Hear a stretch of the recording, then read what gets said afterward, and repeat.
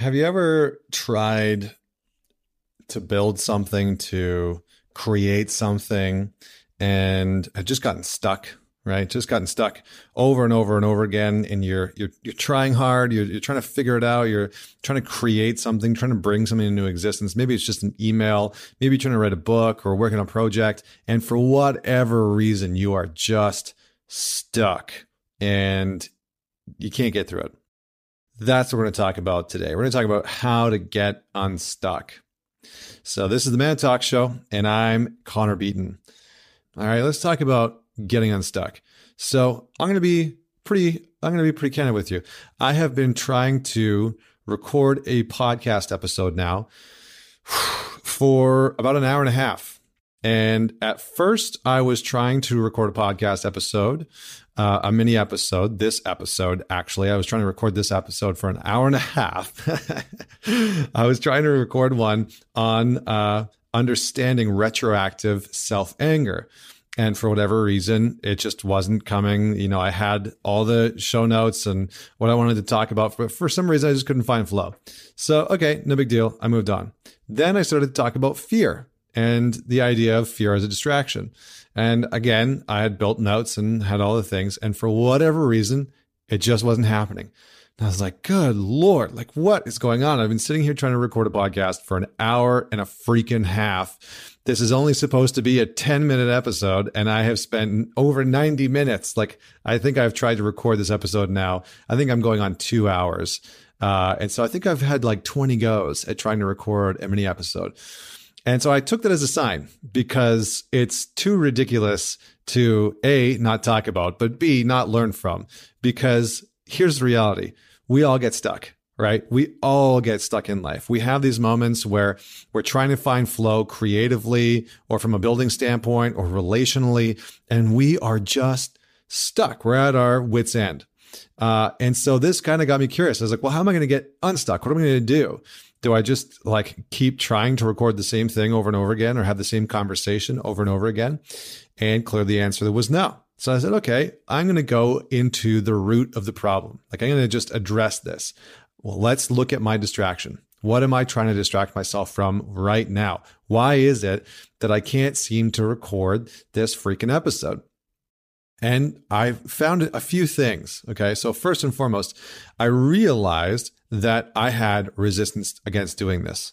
And I had resistance because lately I've been creating a lot of content and I've been pushing myself to do something that's uncomfortable for me, right? Something that's uncomfortable for me, being on camera. For whatever reason, I used to sing. I used to go on stage. I was on stage all the time. I love talking on stages in front of people. I have spoken at events with 2,000 plus people. I have built events with almost 2,000 people that I have spoke at myself and not had any problem. But for some reason, being on camera just rattles my chains. I don't know why. And especially if I'm talking to someone, it's okay. But when I have to be on camera by myself and I'm not interacting with anyone, all of a sudden it feels inauthentic. And so I bumped up against this part of myself where I was trying to push myself to record more video content. And I've been creating a lot. But I realized that there was just some resistance towards doing it. And I was trying to record these other episodes on video so I could put it out. And I could put out the video onto my Instagram, etc., so that people could watch it. And I just realized that I had a ton of resistance around being on video. So I turned it off. And immediately now I'm in flow. And so I was like, well, okay, what does that tell me about when I am stuck, when I can't seem to create, when I've bumped up against an obstacle that I can't seem to move through? Most of the time, how I've tried to approach that in the past is just taking a sledgehammer to it, right? It's just like, you will not stand in my way and I will move through you. And that force mechanism works for some situations, right? For certain situations, it works.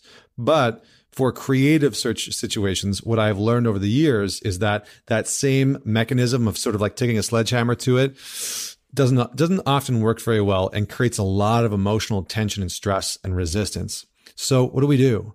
Well, we have to surrender. We have to first And here's the thing, we have to surrender in a very specific way, right? So because a lot of the times people say, oh, you just need to surrender, you just need to let go. And it's like, what the hell does that even mean? And what does surrendering look like? So I'm going to tell you what it looks like when you are stuck. When you are stuck, you need to identify precisely what the resistance is about. Get in touch with the resistance that you are feeling. Identify it, give it a voice, and let it inform you. Let it tell you why it's actually there. So for me, when I did this exact exercise about 30 minutes ago, I sat with it and I said, okay, I'm feeling resistance. What am I feeling resistance about? It's like, well, I've been recording a lot of content. I went through the whole exercise. And then I wrote down, I don't want to be on camera. And I was like, interesting. I'm even having a good hair day. Why don't I want to be on camera? Not that I have a lot of hair left to really give a crap about that. But anyway, and so I noticed that, and I noticed that there was a part of me that was just tired of it, that was going through the motions, that kind of felt like, oh, I have to record myself on camera because people need to see me. And as soon as I met that part of me, I was like, wow, okay, there's the resistance right there.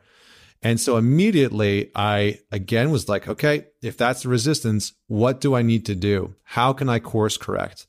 And that voice within, that intuition, the resistance just said, record it without video. Super simple, right? And so I was like, okay, cool. And immediately, as soon as I let that go, as soon as I surrendered to that, as soon as I surrendered to not having to record it with video, this whole concept came out.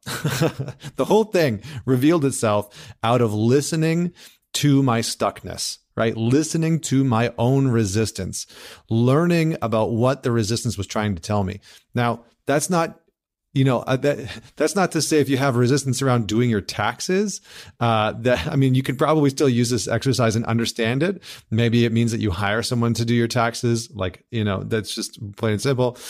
But that resistance is going to be normal in some areas where we feel uncomfortable. When we as human beings feel like we can't do something proficiently, or with a certain degree of mastery, at least the sense of mastery that we, perceptually think that we should have acquired, then we will feel a resistance against it. We're not going to be motivated to do something that we internally feel like we're shit at, right? And I'm just going to tie this into relationships really quick because I think this might land for some of you.